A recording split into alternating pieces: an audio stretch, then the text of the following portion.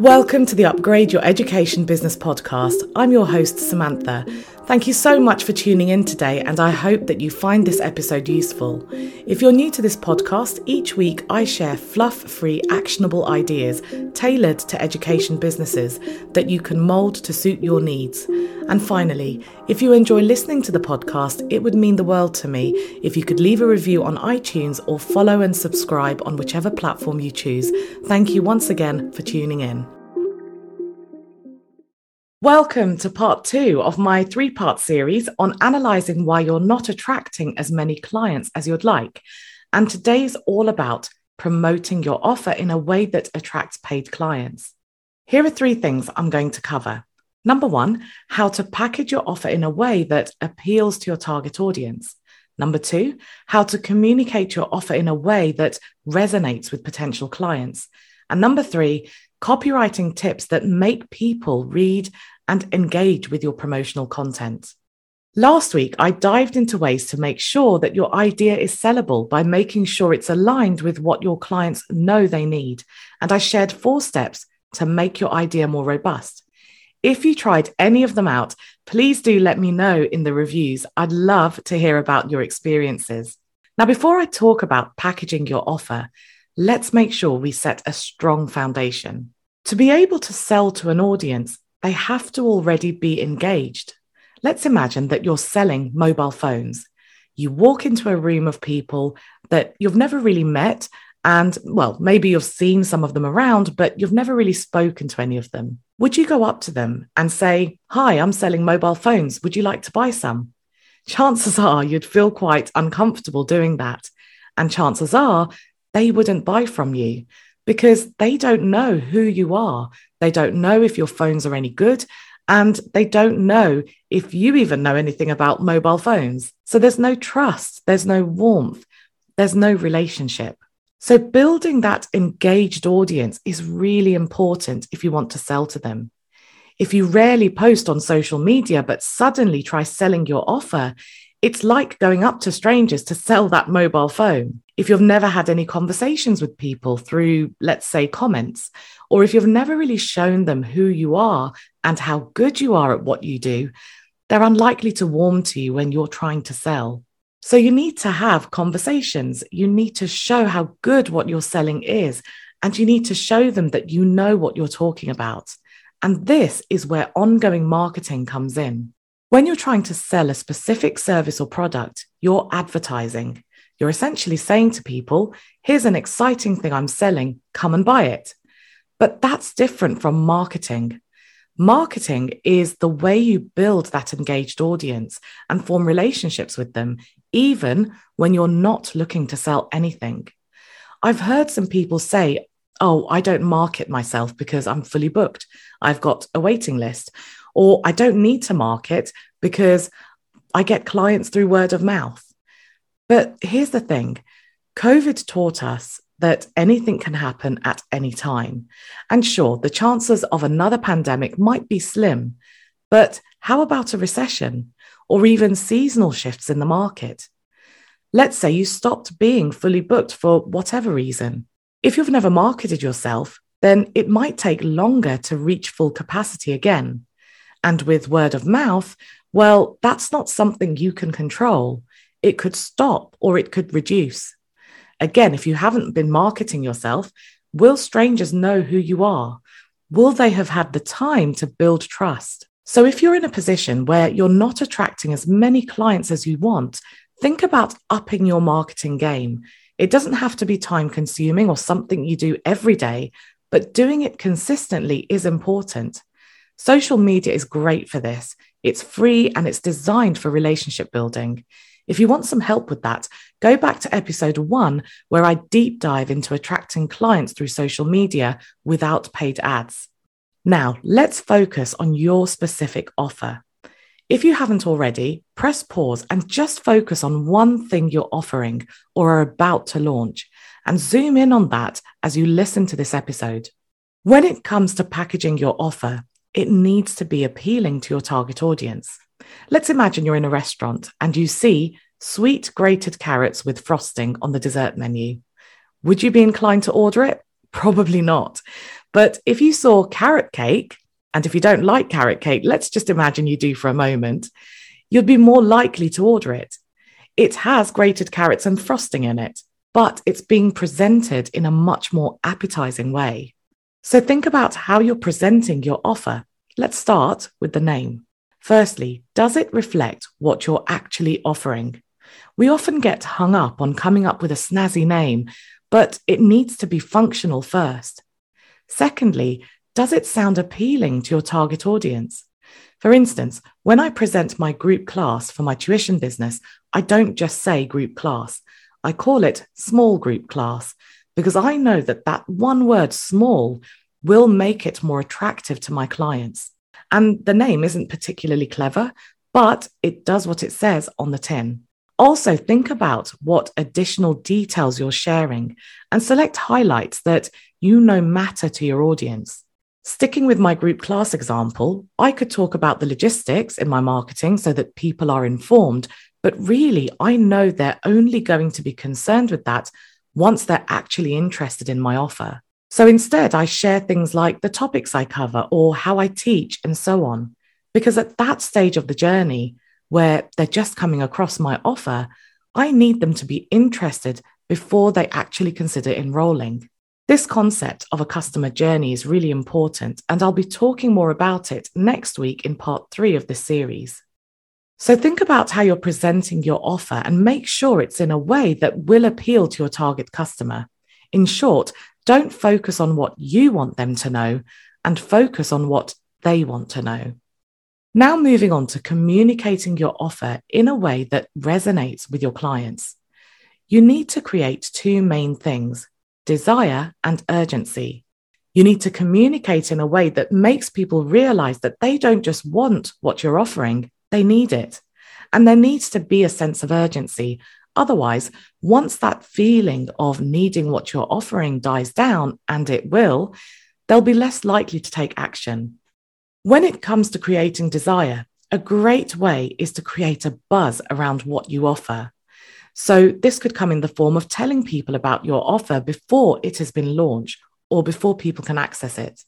If it's a product or service that you offer all year round or something you've been offering for a while, you could still create a buzz by dedicating a couple of weeks to just talking about the kinds of things you've been doing and the benefits and results it has realized for your clients. You can still provide calls to action for people to take the next step, but your focus is on creating desire through showing how effective what you're offering is. When it comes to creating urgency, the process is quite easy. Provide deadlines for people to take action and keep that runway, so to speak, short, because people are busy. They might be scrolling through social media while they're relaxing in the evening, and they could come across your offer and be really interested. But if they've got a month to sign up, they'll probably think, oh, I'll do that tomorrow. But tomorrow they might get busy and completely forget. However, if they know that they only have 4 days to sign up, they'll probably sign up there and then, or set a reminder so that they remember to look at it the following day. So here's how it all comes together. Let's say you want someone to sign up for a service. Regardless of whether or not it's a new service, you could set a date to start your 2-week campaign, that marketing campaign where you're creating that urgency. It doesn't have to be 2 weeks, but I'll stick to that for this example. Let's say that 2-week period starts in about 3 months' time. Spend the 3 months publishing content to create that engaged audience. So you're not talking about your offer yet. You're just giving them the chance to get to know you, to understand what you do and how you do it, and to see how good you are at what you do. Prompt people to write comments by asking them a thought-provoking question that's related perhaps to your offer. Write comments on other people's content. Start forming those relationships. So let's say you've been doing that for 3 months. You've now warmed up your audience to start that 2-week campaign. The 2 weeks starts with you creating a buzz around what you're selling. You make announcements, you go live, you share highlights, and you just get people excited. And then you give them that deadline to sign up. You create desire and urgency. Now, to make all this fantastic content work, you need to use your writing and language skills. The key thing to consider is how are these potential clients consuming content on whichever medium you're using. So on a podcast, we listen. On social media, we scroll and scan. On email, we make an intentional choice to open that email, and then we perhaps scan. For a blog post, we scan as well, but maybe in a slightly different way. So how people consume content matters. But going even deeper than that, think of the mindset or situation they might be in. So I know that people listen to a podcast, but they're probably listening while they're doing something else. So I know that I need to make my content easy to listen to and easy to digest. On social media, I know that people scroll and scan, but I also know that they scan quite fast. So that means I need to keep reminding people of my core messages. I can't just say it once and expect people to remember. So try and really get yourself in the shoes of people who are consuming your content. And as I mentioned in episode 1, which is all about social media marketing, the best way to understand any marketing platform is to be a consumer or a user yourself. When you're zoomed into how people consume content, you can let your language and your writing be influenced by that. I'll split this part into 2 halves.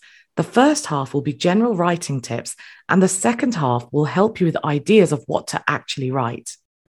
So when you're writing content, using direct address is really effective.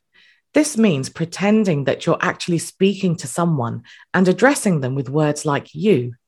It forms a stronger connection. Think about it like this. Imagine your friend asked you for a recommendation of where to go on holiday that's going to be pet friendly so they can take their dog. If you said, well, some people like to go to the countryside where there's more space for dogs, and it's always advised to contact the accommodation beforehand to check. Do you hear how impersonal that sounded? Now compare it to this. Why don't you check out places in the countryside so that your dog has space to run around?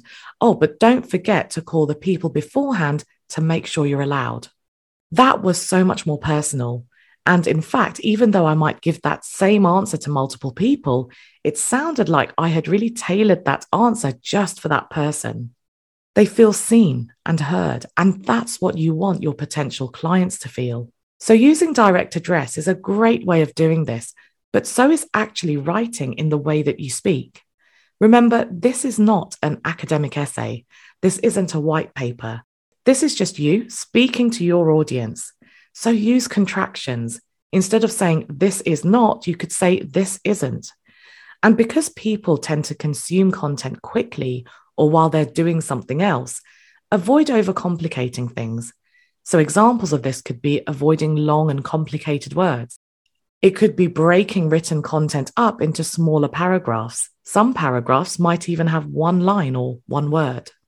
And the third thing I'll share about language is to think about how your content is actually presented to people. If you're thinking about social media, people only see the first few lines. They have to make the effort to see more, so grab them in the first few lines. If you share links with people that display a little thumbnail or a preview, tailor that thumbnail and preview to make people want to click on your link. Now, the second half of what I said I'd talk about is getting ideas of what to actually write when you're trying to promote an offer. To keep this simple, I'll give you 5 ideas that you can use or adapt. Number 1, show transformations. Show the before and after that either past clients have experienced, or show people what transformation they will experience if they invest in your offer. Number 2, focus on benefits instead of features. So instead of telling people about the 15 videos they'll have access to, tell them about how they will feel when they work with you. Number 3, show off your personality. Now, I'm not saying that you have to get really personal, but just little things in your language, stories you tell, pictures you share, will give people a flavor of who you are. And this is important because regardless of whether you're offering a service or product, unless you're a brand that people instantly recognize, clients are buying from you. And to do that, they need to warm to you. Number 4 is to share social proof. Now, usually that means testimonials, but you can also share snippets of your offer in action. That way, you don't have to tell people how good it is because you're showing them. And number 5, tackle potential objections. So think about why someone might be hesitant to buy your offer and address that in a positive way.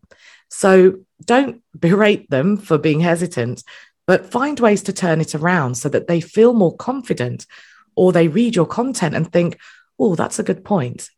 So here's a quick summary of things you can do to promote your offer in a way that attracts paid clients. Number one is to create an engaged audience. Don't just post on social media, participate. Don't just send out email sequences. Prompt people to reply. Reach out to people and have conversations. Comment on their content. Number two is to package and present your offer in a way that's appealing to your target audience. Think about what stage of the journey they're at and what they want to know. Number three is think about how people will consume your promotional content on different platforms and use that to steer what you say, how you say it, and how you present it. And finally, number four, use language intentionally so that people feel like you're speaking directly to them. And if you're struggling with what to write when you're promoting an offer, you can re-listen to the 5 ideas I just shared. Next week, I'm sharing part 3 of this series, and it will focus on converting browsers to buyers. In the meantime, let me know if you try any of these tips, and if you found this useful, please do take a moment to leave a review.